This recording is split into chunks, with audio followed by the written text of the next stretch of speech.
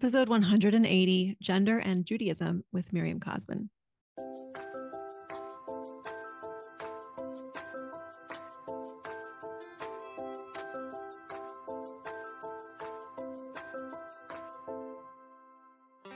Welcome to How to Glow, where we get real about building the marriage of your dreams. I'm certified coach Kayla Levin, and I help married Jewish women go from surviving and overwhelmed to thriving and connected through practical tips, real-life inspiration, and more than a little self-awareness along the way. Hello, my friends. So if you have been following my work at all, you know that this is a landmark, monumental, super, super exciting episode for me to be publishing to you all. Miriam Cosman's book, Circle, Arrow, Spiral, I would say is probably one of the most significant modern works on gender and its role in Judaism. And before you get concerned, if you're thinking this is now going to become like some kind of like sort of semi-political discourse or something like this, it's the opposite. And what I loved about this conversation that we're going to be sharing with you is that you really see the philosophy and concepts that Miriam has so beautifully and fully developed, and how this can actually be applicable to your life. That's what I'm trying to do for you during the course of this interview, is bring this down into something that can affect the decisions that we make, the focuses that we have in our lives, how we want to show up, and what does it mean to show up in a masculine energy versus a feminine energy. This is work that I've been doing with my clients, and it's really fascinating. I have yet to find anyone who doesn't find this to be a completely different way of looking at the world, and especially at looking at personal development and growth, because it's so easy to do it from a very masculine place. And so this conversation really helps us find a completely new path into personal development. Where you are in your own, personal growth journey, I know you're going to really enjoy this conversation. I am so grateful for giving us the time to share her work. Enjoy the episode. Miriam Cosman, thank you so, so much for coming on to the How to Glow podcast. My pleasure. Miriam is the author. Well, you're a lot of things, and I'd love you to just introduce yourself a little bit too, but I have to hold it up, and I have to tell you, I have a huge Hashgacha Pratis story about this book. This is Miriam's book, Circle, Arrow, Spiral. She wrote this book. If you have been following this podcast, or if you've ever been in any of my coaching programs, you know that this is required reading. This is something that I really, really very strongly recommend to the women that I work with. And I'm just so delighted. I'm so delighted that we were able to work this out, a year in the making, probably. A long time, Could you let us know a little bit? I know you do other things than just writing. If you could share a little bit about what you do professionally and where you are for people who don't know you. Okay, so mostly I work in Kirut. I work for an organization called Nefesh Yehudi, which is similar to Olami, or actually it is a branch of Olami, but it's here in Israel. And I teach secular Israeli university students. And, in America, so you have a small group of students, or maybe a little bit bigger group of students in each university. But here in Israel, we have this interesting fact that the great majority of the people that live here are Jewish. So we have the whole organization is much bigger. And I work as a lecturer, so I travel every night to a different city. We have, branches at all the major universities and a lot of the, colleges.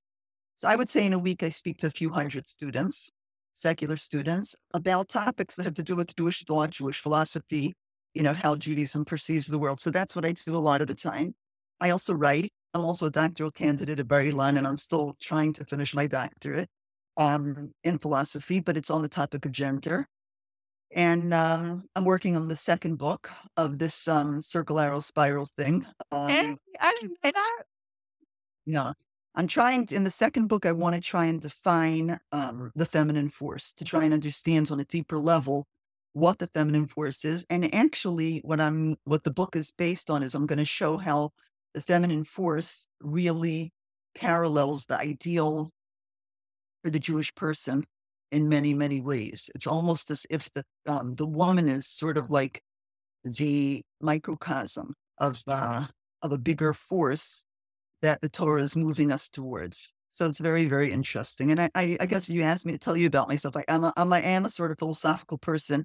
One of the reasons I hesitated when you asked me is because I'm not really sure how to take all these ideas and I guess that's your job to translate them into real life. I really, people are so complicated. I find it very difficult to put people into categories. Men are like this, women are like that. I really look at these two forces as sort of archetypes. We all have both of them. And if in a particular marriage, the ratio is not exactly, she's not necessarily bringing the feminine force and he's not necessarily bringing the masculine force, I think it can also work very well. So, um, I guess I like to stay on the philosophical level. Huh. Right. And I like to just soak up all the philosophy and figure out how we're going to turn it into a project. So that's amazing. I'm so excited. There's another one coming out. I literally, I think 2 days ago had someone saying to me, I just wish I could value the feminine more. And so now I can just tell her, well, just the book is coming. I told her to read this one. She hadn't read this one yet, but so can I quickly tell you my Hashgacha Pratis story with this book? All right, love you. Okay, we made Aliyah just over 3 years ago, and at the time your book was out of print. And I checked about, on a regular basis, I would go onto Amazon and check. And we were living in Atlanta, so they didn't have that in the bookstore. And I kept going onto Amazon and checking it's $430, because Amazon will change it. Like if there's one available, like they can, bring the price up and it's all automated. So it was like $400, $200. I'm like, I don't know. Should I do it? Like, should I spend hundreds of dollars? I really, really want to read this book. And, never got around to it. We made Aliyah. We go down to the little Merkaz and we're buying our kids some barekas or whatever. And my husband and I are both book nerds. So we found the bookstore. We're so excited. I walk in. The first book I see on the shelf was your book. Just sitting there on a bookshelf in a store. I couldn't believe it. After, over a year of trying to track this book down. I just really felt like in that moment, it was like this hug from Hashem. Like I wanted you to come. I wanted you to be here because here's a present. Here's a welcome present. So it was a nice moment. I didn't know that. Hashem asked me to plant it there in the bookstore for you. Thank you. Appreciate it. You took a trip to Ramat Beit Shemesh. So if you wouldn't mind sort of sharing with us a little bit about, for people who aren't as familiar, and also those of us who need a refresh, a little bit of the archetype of the masculine and the feminine and what you mean by spiral. Mm-hmm. Okay. So, actually, when I was thinking about what we would talk about today, I was thinking about one of the things that sort of, let me answer that in a very specific way. So I actually have it here so I can show you. So, but I see it goes opposite. I have to put my finger on the opposite side because it's a mirror image. So this is the arrow, and that I use as a symbol to explain the masculine force, which is the force that we all have, which is a drive for excellence, for accomplishment, for acquiring. And it's an arrow because it's like heading upwards. We want to reach something that we're not there. Basically, the defining force of the arrow is I'm not happy with where I am right now. In other words, I want more. I want more of whatever it is. And this is obviously an extremely important force because without it, we'd all just sit around in whatever situation it is. I mean, it's the driving force behind discovery. It's the driving force behind science. It's a driving force behind writing books, right? In other words, there's something I want to accomplish. This force is by definition critical and judgmental. Because if it wasn't critical and judgmental, what's the point of going anywhere? If everything's fine, let's just sit right here. And the circle force, which is like it's the symbol I use for the feminine force. And by the way, none of these three symbols are original. And in fact, in Kabbalistic literature, the idea of the circle and the line force, it's not an arrow, but line force, is found, and interestingly, also in other ancient societies. In other words, this is the masculine force, this is a feminine force exists. So the idea of the feminine force is I'm not interested in going anywhere. I want to experience the here and now. I want to totally revel in what I'm doing right now.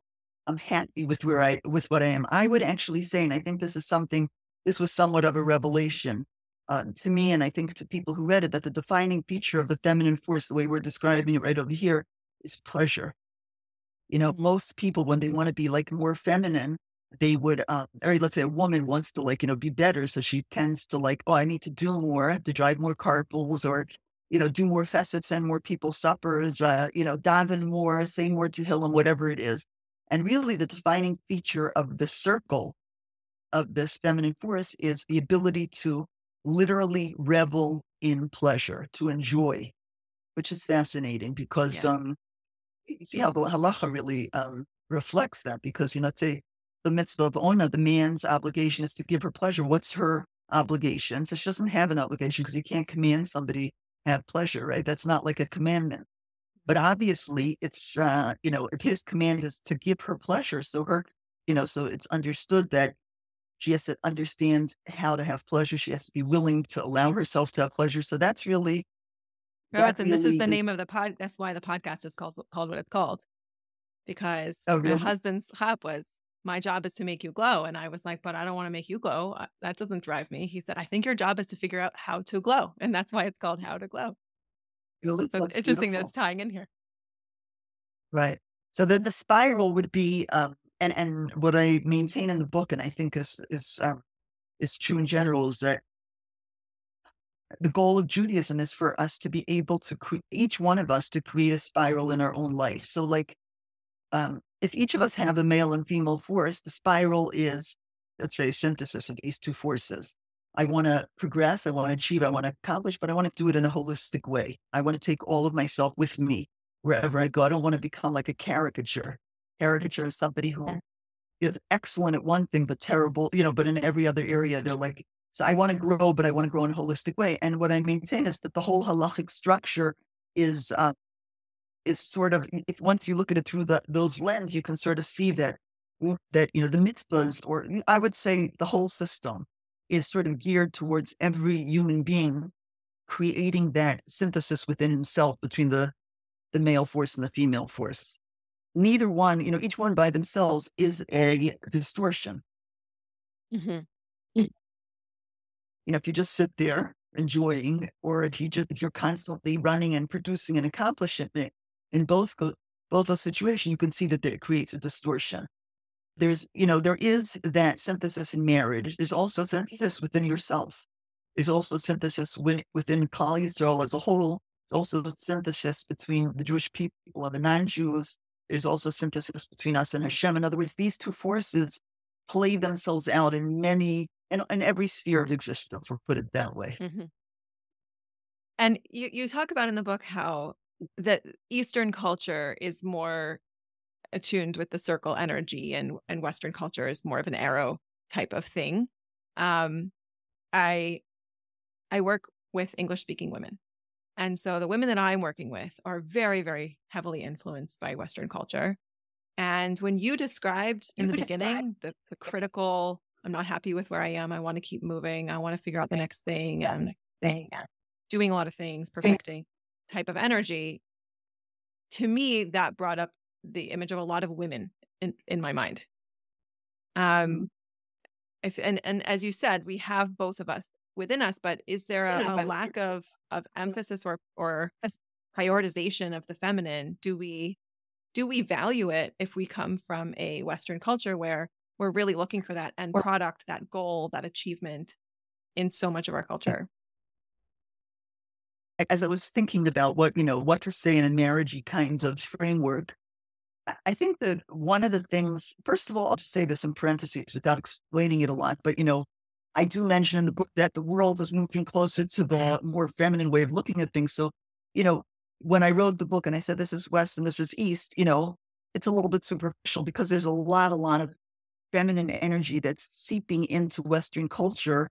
And you can see it in so many different societal trends, whether it's, gender identity, and whether it's a sort of equalization of everything, and to be, this whole idea of being against merit, accepting students because they're good students instead accepting everybody, like this idea of equalization is definitely, there's the feminine force is becoming much more prominent in many ways in Western culture. But the bottom line is that we're driven, Jews are driven, and Western people are driven, and we're all driven, and we're all running, and we're all doing, we're trying to accomplish, and our sense of identity is very, very much based on what we do.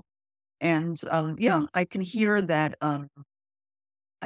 women need to women and men need to become more friendly with that feminine force. But what bothers me sometimes when I hear, this male force and the female force, and I explain it in length in my book, are often referred to as the mashpia and the makabel. and the mashpia is the influencer, and the makabel is the receiver, and that's based on the biological model because he gives the seed, she receives it.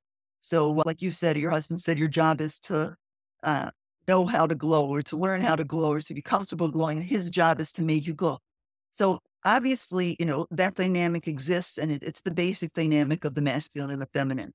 But I think that a lot of times it can feel forced. In other words, people sort of use the idea of mashpia and mekabel to um, sort of sneak some old-fashioned values in through the back door. Like sort of say, you really should make your husband into this authority, and you should accept his authority, because I want you to understand that mashpia and mekabel, by definition, is hierarchical, right? Because you have, let's say, this is the mashpia, right? And this is the mekabel. So clearly the mashpia is on top, right?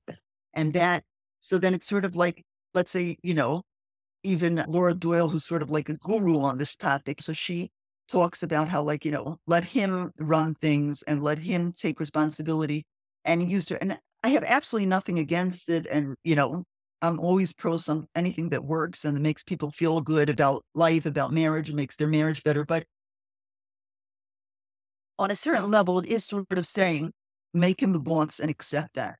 And again, and I'm not even saying that that's not true at all. Maybe there is that element of that, but I think what would be helpful to people is to try and understand this feminine force on a deeper level. Like we mentioned before, that the arrow is critical, and it has to be critical. Critical is like the definition of movement, critical, discerning, I want this, I don't want that.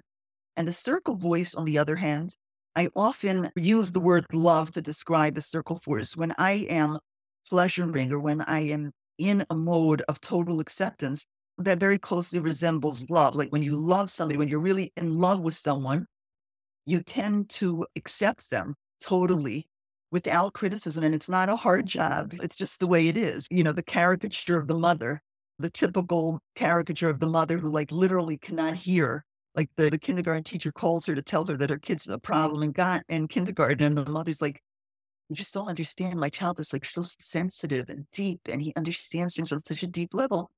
And that's why he's knocking everybody else's Lego creations over. Because he's like a really deep.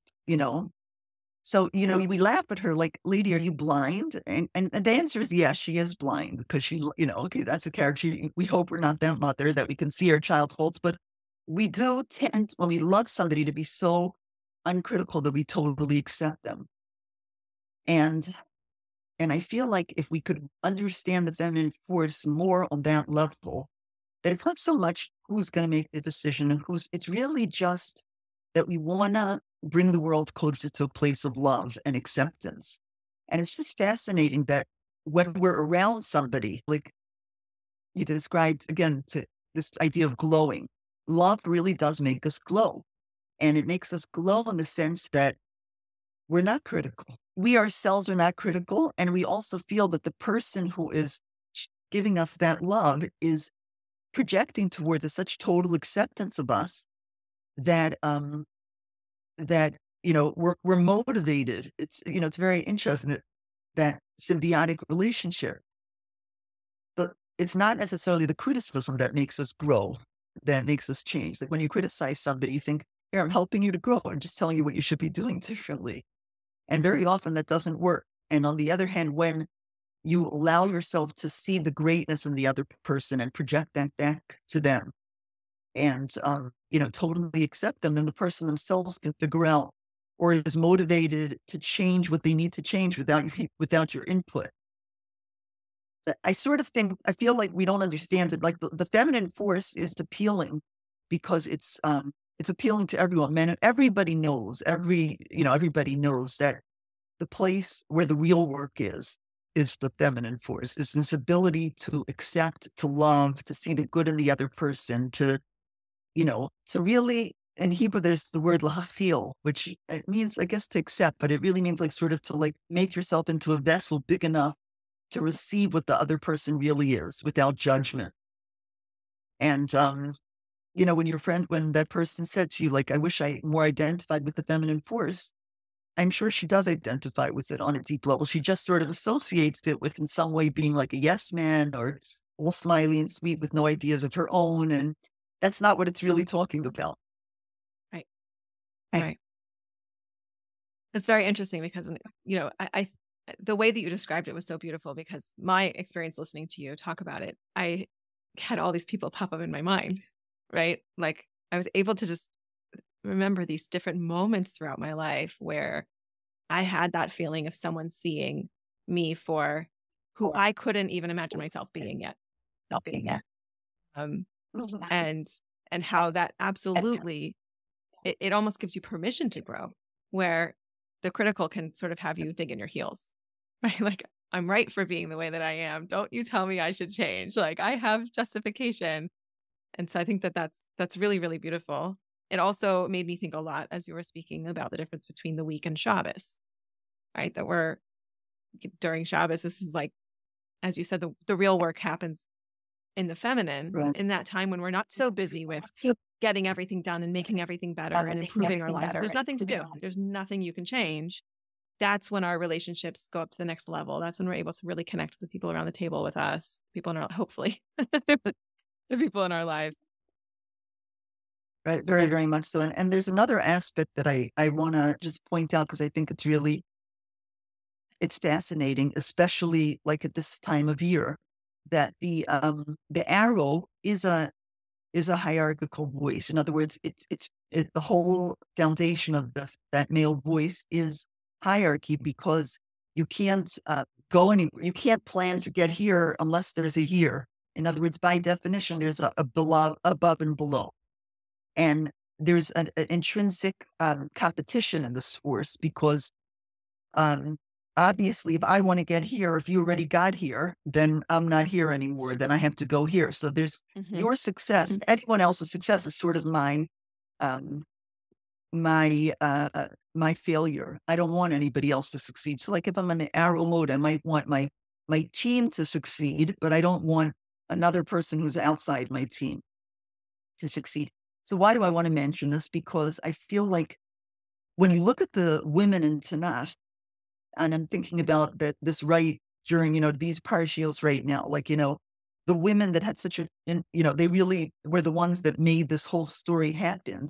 And they're not these like sweet little, smiley, whatever you say kind of people in the slightest bit. They were really the ones like the two midwives who went to, who disobeyed Paro and Miriam who went over to Baga and offered, to bring the baby to her mother. And Baga herself, I mean, she's an amazing woman. She was the daughter of Paro. Could you imagine that? Like she was the daughter of Paro, and she takes Moshe Rabbeinu and she brings him up under Paro's nose in the palace. I mean, it's just like such an act of total disregard for status and hierarchy. And I feel like every one of those women, that's what they were doing. They were sort of saying, it means nothing to me who's above and who's below. All I'm interested in is the relationship, is what's the right thing to do. And that is such a fascinating facet of femininity that, and by the way, this is brought down, a number of feminist philosophers talk about the female disregard for rules and regulations. I think Piaget talks about how like little girls tend to ignore rules, like they're playing jump rope, or something like that. So the rule is if you touch the rope or whatever, you're out. So they'll say, no, but she's not out because she's my best friend. And they're not even embarrassed to say that. But I mean, like, they don't feel like they have to pretend it really is a rule. And he says that he's a little boys playing are very big sticklers for rules. And, this is based on rules and regulations because any movement upwards, somebody has to decide what the upward is. So either it's that you have this kind of car or that you have a certain degree that you got at this university and not that university. In other words, the rules are very important if you're in this progress because it has to be clearly delineated what's up and what's down. Whereas this boy, he sort of laughs at that whole thing. Like, who says that this kind of car is better than that kind of car? They both have four doors and a wheel and a gas pedal and a brakes. You know what I mean? Right. In other words, from this perspective, the point is what's going on the inside. Like, who cares? So I think that even if you want to go with the Laurel Doyle kind of approach and say, let him be in charge of the finances, I think that at its depth, and I don't know, I wouldn't say Laura Doyle is dealing with lots of depth here, but let's say she is, right? I wouldn't say that the depth is let him deal with the finances because, because there is some intrinsic need for him to be higher. I think it's more like, if that's good for the relationship, who honestly cares who's in charge? In other words, the question of who is running things is just not relevant to this voice, whether it's male or female. And notice that most of our Gedolim, really, many of the, I wouldn't say most of our Gedolim, I think many of the stories we hear about our Gedolim, what are we, what are we talking about that's so wonderful is that we can see how they literally sort of laugh at this whole idea. There's that famous story of Rabbi Yaakov Kamenetsky. They asked him, how did he walk down to the chuppah with his children, like, two mothers and two fathers, or the mother and the father? And he said 3 times like this and 3 times like that. What do you say? Whichever way the Mechutanim wanted, that's what I did. Now that's a circle voice, right? He was obviously not a woman, but I'm saying the circle voice. So, like, what's important here is the relationship. What's important here is the fact that we love each other, appreciate each other, and not that we don't notice each other's foibles or faults, but our love is bigger than that. And, I think that if we could move away from trying to portray the feminine force as this, like, sort of meek voice that, like, gives in and whatever, and sort of realize it's really a voice. It's like an idyllic voice. It's the voice of the future, the voice of the Messianic age. It's the voice of being able to see that it's a circle. We're all inside the circle. We all need each other. We're all important to each other, and everybody's faults is also their benefit. They're also, it's also what they're bringing to this story. It's sort of a voice that, like, is not interested in status, not because of rebellion, but because it sees above. It sees the bigger picture. It's like that cosmic laughter idea. Yeah. I What'd see you say? the cosmic laughter idea. Like, I see the beginning, the middle, and the end of the story, and Right. I can Exactly. kind of step back from all of it. Right. Yeah, it's very, very interesting. If a person is, I'm happy that you said this also about the feminine is not just either meek or doing nothing. One of the ways that I had described this previously for myself, sort of what is this glow idea, or what is this feminine idea? And I said, I sometimes feel like I'm a happy charging station in my home when I'm in this mode. It's like people come like little like they're recharging their batteries near me, and then they go off to play. And then somebody afterwards was like, but does that mean I have to just sit on my couch, like, for me to be doing that? And, like you said, it is still a voice. It's still an energy of growth and movement, but not, I guess what you're saying is sort of not from a place of it's not right now, it's wrong now, it needs to be fixed, or it needs to be better, but just sort of from a place of almost like seeing the whole big picture. Would that sound right? Yeah. I mean, first of all, there was the internet connection was not so stable for a second there. So I missed a few words, but I said, you're saying, like, when you gave this example of of being like the charging the station, you Mhm. meant sort of like people come in and charge and don't, and the charger doesn't do anything. Is that what you were saying? That's what she was worried about afterwards. Like, I had given that example of, I was just sitting there on the couch and I noticed my kids just coming and just sort of being near me and then perking up and going on with their day. It's like they wanted to be in my orbit versus like, watch out for mommy. She's going to tell you what you didn't do right today, And that was her concern was, does that mean I just have to like sit on my couch if I want to be feminine, or if I want to be happy with my life? Am I just like sitting there? Like, what do you do with the to-do list? I What do you I I really think, first of all, I totally agree as a mother with that idea, like, on some level, that is, what a mother is. Um, and obviously there's so much of your life. I think what's really important is that, it really makes not that much difference what you're doing. It's more how you're doing it. In other words, basically any sphere of activity could be feminine or masculine. It doesn't really matter what it is. In other words, that's what we're trying to say, that the feminine is not about not doing. It's more about being focused on the goal, that the ultimate goal, which is, I mean, an example I've used many, many times, it's, let's say, a scientist, right? So, but, if you have a male oriented scientist, or, let's say a masculine type of scientist who could be a woman, or a feminine kind of scientist who could be a man. We're not talking about men and women. We're talking about two ways of being. The masculine focus on, let's say, being a scientist would be amassing more and more knowledge, because the more knowledge you have is the more power you have. Everybody knows knowledge is power. But that's not the only statement about knowledge. Knowledge is also pleasure. It's one of the most pleasurable things in the world to have knowledge. And knowledge is also a way to help people, to bring people closer, etc. So the question would be more on, what are your goals? What are you focused on? And I sort of feel like this is it's just such a fundamental, one of the feminist thinkers coined the phrase, the process is the result. So what does that mean? That very often in activities that have to do with mothering or wifing or whatever it is, things that are traditionally feminine. So you realize that, like, let's say putting your kids to bed. So if you are focused on the goal, which is like, here I have kids running around the house. My goal is to have them in bed quietly, right? So, however you get them from this stage to that stage is fine. Like if you throw them into bed, scream at them, yell at them or whatever, you still accomplished your task. But anybody who understands relationships knows the process is the result. The question isn't, did you get your kids into bed? It's, how did you get your kids into bed? Did you read them a story? Did you sit next to them? Did you listen to what their nightmares are about? Did you stroke their little cheeks? Did you give them a kiss? Did you make them feel loved when they fell asleep? And, it might be they went to sleep later or it took you longer, but everybody knows the process is the result. Now, that's true really as a Yid. That's the job as a Jew, like that we're not asked at the end of the day, what did you do? Because a lot of things that we do and that we take pride in don't have that much to do with, it's a delicate balance, but the truth of the matter is many of us wish we could do big things, but we don't necessarily have the ability to do those things for many reasons. Because somebody who has more money can do more of this or that. Somebody who has more talent in a particular area can do more of this or that.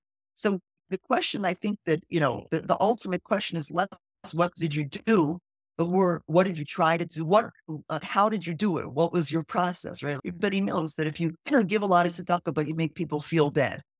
If you smile at someone because you don't have money, like we know that the smiling is worth more, right? Because it's who you are, what you're bringing to the situation more than what you actually accomplished. So you had mentioned about the sort of finding the synthesis of the spiral, within the relationship, within Klal Yisrael in so many different ways. I want to just focus on within ourselves, since we don't have you as a whole series here. So if a person's listening to this and they're thinking, wow, I really spend a lot of time on one side or the other. I think, I think a lot of women are going to be feeling this one of I'm always in my to-do list and it's hard for me to stop. But I'm sure that there's the opposite as well, feeling like it's hard for me to get going on that to-do list. I'd rather just really just sit and be and enjoy, but there's things that I really should be accomplishing. I know you said you like to be in the philosophical and not the practical, but I'm going to push you on this one a little bit in case there's any wisdom that we can take from this. What does that look like for a person? Meaning, do we go with okay, if you're strong on one mita, then you go to the other side and you practice that for a while? Do I only do to-do lists for 2 weeks and then see if I balance out in the middle? Or is it more about sort of intellectually valuing that spiral? Like I said, I really, if you're asking about avodas hamiddos and how a person, decides what they need to do. I think one of the fundamental Musar rules, which by the way is a very masculine way of looking at the world, and it's just very funny to me because, okay, I mentioned in my book that different streams of Judaism are more masculine or feminine. I'm talking about Orthodox Judaism right now. Like there is. The Musar approach was in many ways is masculine and, let's say more of the, Breslov's taken very much this whole idea of, meditation and Isbodedus, being with Hashem and joy and whatever, which is a more feminine approach. So, but I come from a very Litvish Musar kind of background and there's no question that the message is do what's hard for you. In other words, if you want to know what you should be working on, you should be like whatever, it does not come naturally to you. And so let me say that for a minute, then I'll qualify it with a more feminine perspective. But that Morris basically says, if you find yourself, you have a hard time davening, which is feminine, why do we have a hard time davening? And I just find it, like it's just unbelievable. Like, say sometimes I have to daven mincha, I'm almost willing to do anything, like clean the refrigerator. Rather, oh, I must clean the refrigerator. Oh, whoops, shkia. Right? I mean, like honestly, was it easier to clean the refrigerator than it would be to daven mincha? And in a certain way, yes, because davening mincha is stopping. Cleaning the refrigerator, I'm still in control. I'm running, I'm doing, I'm accomplishing. And when you stop to daven mincha, if you do it the right way, you're sort of completely and totally moving, like you said before about Shabbos, I'm moving into a state where I'm not doing, and it's really honestly all about relationship, just me and Hashem. I have to stop and look at myself, right? And for somebody who's a arrowy kind of person, if that's what's hard for you, clearly that's where your avodas Hashem is. Clearly that's where you're, and then there are people, like you said, and I don't think there is much of an anomaly. I think that they do exist where their tendency is just to accept things the way they are. And this, like you said, not only getting up and doing things, but I'll just give you an example. Let's say a kid is having an issue in school. So an arrowy kind of person would tend to say, okay, well, how are we going to fix this? I called this therapist, that therapist. I spoke to this one. I got answers from that one. I spoke to the principal. And the circly kind of person very often will say, probably go out of it. If we just give him time and love him and accept him. Now, that may be true with some things, and it might be a terrible distortion. Let's say the kid doesn't know how to read and he's 10 years old, and it doesn't matter how accepting and loving this kid needs skills. And it's almost, it's a terrible thing to ignore a child's needs because you just like accepting everything and not, if getting up and doing things, if finding out about things, if making decisions and, planning a course of action is hard for you. So I think that, that's a clear message that that's what you have to be working on, So that's like the Musser kind of approach. Of course, obviously, like I said, that is a sort of masculine kind of approach. But, from a more, if you want to go into that feminist approach, you could say, work with your intrinsic character traits. And if you're like an arrowy kind of person, use your arrow maybe for, to help you become more circling, set yourself goals, set yourself goals, And there's truth to that because any type of discipline, let's say meditation, if somebody really wants to learn to meditate, it's a discipline. You have to do it every single day, whether you like it or not. You have to sit there and, carve out the time.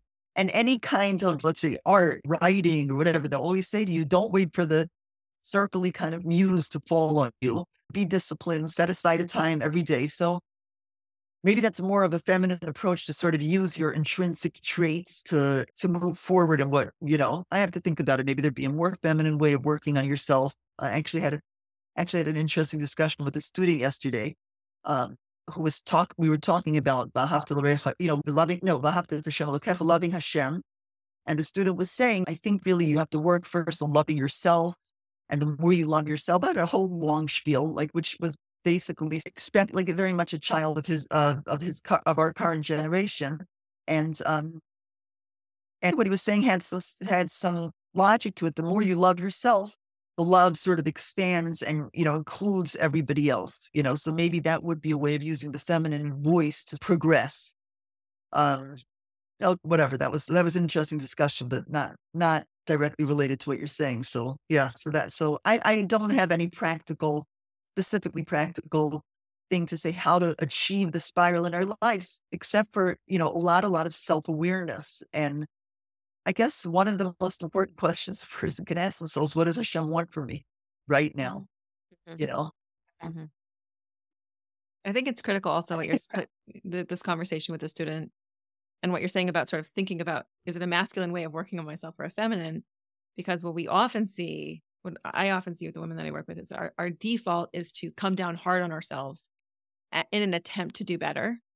And just like we said in the very beginning with the idea of which one makes people actually do better, it's not the person who's running around criticizing everyone and telling them how they should change. It's the person who's saying, I love you and I see something even better for you. So, the more that we can incorporate that in the way that we're approaching ourselves, and like, I get that you made a mistake, but I also haven't given up on you and I don't think you're a bad person. And I think we could maybe there's some room for feminist, I don't know, what would you call it? A feminine growth oriented, approach over there as well. I totally hear what you're saying, Caitlin. I think that, by nature, I'm not, you can see that this is something that I'm talking about more on a, by nature, I'm definitely more of a person. Maybe really your podcast is working, is working from that feminist perspective. And actually that discussion I had with that student was very, very, it really brought out this issue because I just have to say, when you say it and when my student says it, it's very different to me because when people who are not from, or, who have not accepted the idea of Hashem as an authority or as a hierarchy, talk about this idea of expansion of self, I feel like what they need to hear is that real love is not only, and this is very clearly connected to our idea, you just have to think about it, but like there's the concept of love that we are one, and then there's the concept of love that we're two separate beings. Separateness creates a hierarchy on some level. Just the fact that we're not the same creates because of the physical world, and two things can't be in the same place at the same time. So there is always a jockeying. That's by, and marriage is both, we are one and we're also two separate beings. So what I was talking about with my student was the idea of recognizing an other.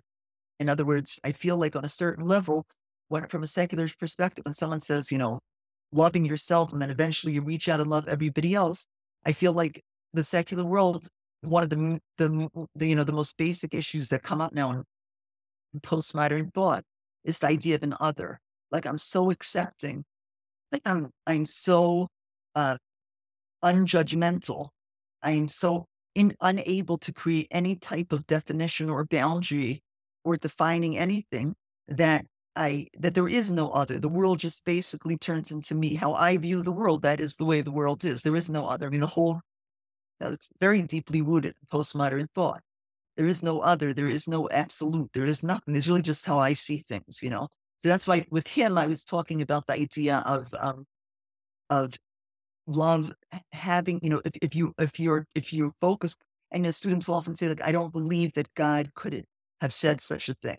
Mhm. So I would say it's very legitimate to try and question, to turn to what Hashem says, I don't understand this. And we see many instances of that in Tanakh where people were major, figures in Tanakh that they challenge Hashem.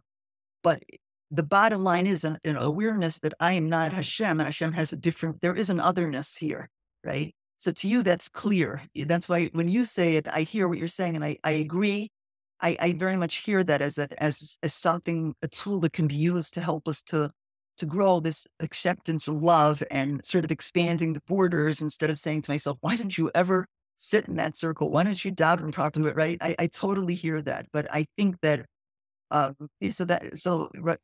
totally hear that, and I appreciate that insight that you just gave. But with this particular student, I sort of was Different. talking on a different, right. And I just want to add, Caleb, something interesting that I think is like when we discussed before about the midwives, that they did not care about status and hierarchy and they defied Paro, right? But the pasuk says, and it's a surprising end to the pasuk. The pasuk says, and why did they do that? Because they feared Hashem. They didn't save the babies because of compassion. They saved the babies because of higher. In other words, there was an other here, and that love and like lack of status and hierarchy was directed towards the ultimate hierarchy, that there was Hashem here. This is fascinating because, the idea that the feminine is somehow the end goal in many ways, and yet everything is built on the hierarchy in the first place. That we start with the hierarchy. I don't know. I'm just Right. looking forward to the next book. Yeah, but it is, that is the old, well, so that's what I'm saying, that the separateness creates right? That's the fact that we are not Hashem. Hashem stands, panim el panim, face to face. We stand face to face. We stand facing Hashem always. Hashem Lenekti Samid is a hierarchy, intrinsic. And it's the same thing, really, husband and wife are on, they're not one, they're two. So there is that separation, and that's very important. That's amazing. I feel like I keep schlepping it back to philosophy. You keep trying to bring it down to the That's world. the whole I'm idea. sorry. That's the whole idea. That's amazing. And also just all these little tangents are always the places where people respond back. Oh, I just needed to hear that one piece. I think there's going to be a lot of questions and people are going to have a lot of reflection to do about, from the context of marriage, as you said, where does the hierarchy fit? Is the hierarchy there? Has it been sort of, as you said, sort of these like other ideas, or culturally sort of superimposed on a Jewish concept, right? Of, people, Jewish marriages look very different based on what culture they're in, right? And what country, like home country, this marriage is in. And I think, and they can all point to the same thing, right? And say, well, that's the halacha that means that it goes like this. So I think, I don't know that there's anything particularly to give them, but I think there will definitely be some reflection happening on the part of the listeners in terms of where is that. I mean, that there's no question that there are Makol rules that talk about the hierarchical relationship between a man and a woman, and classic among them is the Rambam, who says that you should be like a sar melech in your eyes. And like, there's really, I've heard, I was going to say you could stand on your head and spit nickels and do whatever you want with that, but it is hierarchical. Like there's nothing else to do about it. And, what you say about modern society, it's a very interesting question, because one tends to ask that question from the perspective of women who sort of will say, I don't want to treat him like a king, or that's not an equal relationship, or I don't want that, But I often wonder about that, the Rambam statement from the perspective of men. In other words, let's say a woman would want to treat her husband like a king. Would the husband necessarily love that? In other words, would modern man, your typical yeshiva bacher and mir, does he want to marry somebody who's going to treat him like a king? Because I want to make it very clear, a king and a subject is not an intimate relationship. You can, again, you could stand on your head, but you could try and make it into it, but it isn't. It's describing not an intimate relationship. It's describing a king and subject, and the king and subject, she can accept his views. She can make him into the authority, etc. There's many benefits to it, but it isn't an intimate relationship. And I think that as we're moving closer to the times of Mashiach, we do tend to put that intimate relationship into more of it's the ideal for us. Now, the sources that talked about an intimate relationship probably way outweigh the sources that talk about hierarchy, and the sources that talk about intimacy and mutuality and even equality, one could say, are sources in the Tanakh that are talking about the relationship between man and woman specifically. Like if you look at Shir HaShirim, which is, Song of Songs, which is, the classic book it describes a love story between a man and woman, and it's called Kodesh HaKodashim, the Holy of Holies, because it's a mashal for our relationship with Hashem. But the second pasuk in Shir HaShirim starts off, and it's the woman talking. It says, "Shekeni min hashikos pihu." He should kiss me with the kisses of the mouth. And it's interesting that, commentaries mention that a kiss on the mouth is a mutual kiss. Whereas let's say somebody kisses someone on the hand, you have the kisser and the kissee. The kiss on the mouth is mutual. And that's the beginning of the Sefer. I think that the way to balance these two voices is that even with Hashem and Kal Yisrael, there obviously is a hierarchy. I mean, Torah is based on the hierarchy that Hashem commands us. Hashem commands us. That's the bottom line. He tells us what to do, and we do it. The very word mitzvah is a commandment. Hashem commanded us. But the depth of a mitzvah, the Zohar says this, and it's a fascinating concept of the word mitzvah. The shorish is tzadivav, which is commandment. But the Zohar says that the word tzav also has the word tzavta, which means together. Sevet, word we know in modern Hebrew, which means staff. Sevet is a staff, but tzavta means together. And the Zohar says this, that in a certain way, by allowing for the hierarchy, in other words, which I'm going to even say by allowing for the separateness, by respecting and allowing for borders, that is the way that we come to B'tzavta. We come to this togetherness and intimacy. That's the ideal. So with men, husbands and wives, maybe we can understand it on a deeper level. As far as us and Hashem, you have to be very careful what we say and what we think. There's no question that Hashem commands and we do. But the ultimate vision, I think, of Judaism is that we become partners with Hashem, that we're B'tzavta with him to bring the world to, to a better place. Maybe that would be helpful with this idea of, is there an intrinsic hierarchy? Yes, there is, because there has to be, because separateness creates a hierarchy. Why is the man higher on the hierarchy? Okay, that maybe you have to read my book for, but there are, it could be explained. It could be explained on a metaphorical level. But the bottom line is, I think that what could make people more comfortable with the idea in our society that, doesn't like the idea of authority or hierarchy or whatever, is that it seems very clear from the sources that the hierarchy is a means to an end. And the end goal is that circle, is that complete and total unity and love and oneness. It's such a paradox. I mean, we brought up Laura Doyle earlier. So I'll also bring up Esther Perel. She talks about how in relationships, there's this tension of we want this oneness, togetherness. And then once we get to that place, there's boredom and monotony in the relationship. And that what we have to do is go counter our sort of intuitive desire to become one and create that separateness, because that separateness is what creates that tension, which creates the attraction and creates the ongoing sort of excitement in the relationship, so that it doesn't just sort of all become this like, yeah, I know him, I know all about him, I know his thing, this is what he does, but it's, wait, what else is going on over there? Maybe there's something more to know. So it's always cool to see how, some of these things can show up, and as you said, also just the idea that the postmodern world starting to see, I hear in the coaching world, these non-Jewish coaches will start, well, the divine feminine force is now unleashed in the world. And I'm like, well, Miriam Cosman says, I don't think that's what you're referring to, but maybe kind of you are,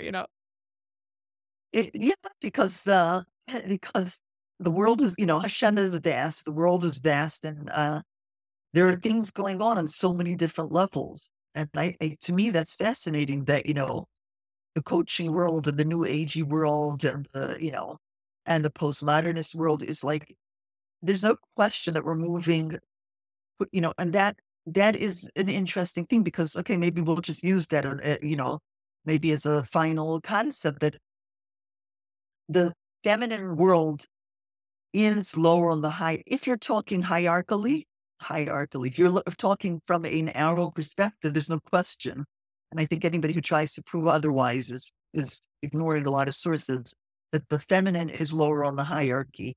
From an arrow perspective, I'm talking about Judaism, not about the regular. Like, there's no question in halacha that there is a lack of equality. It always bothers me when people say they're not, women and men are equal, just different. It's just not even true. I mean, I don't even know why people say that. I mean, just look at the first parak of Bereshis where it says William Sholbach. I mean, does that sound equal to anybody? I mean, that's exactly what it says, that there is going to be an element here of lack of equality.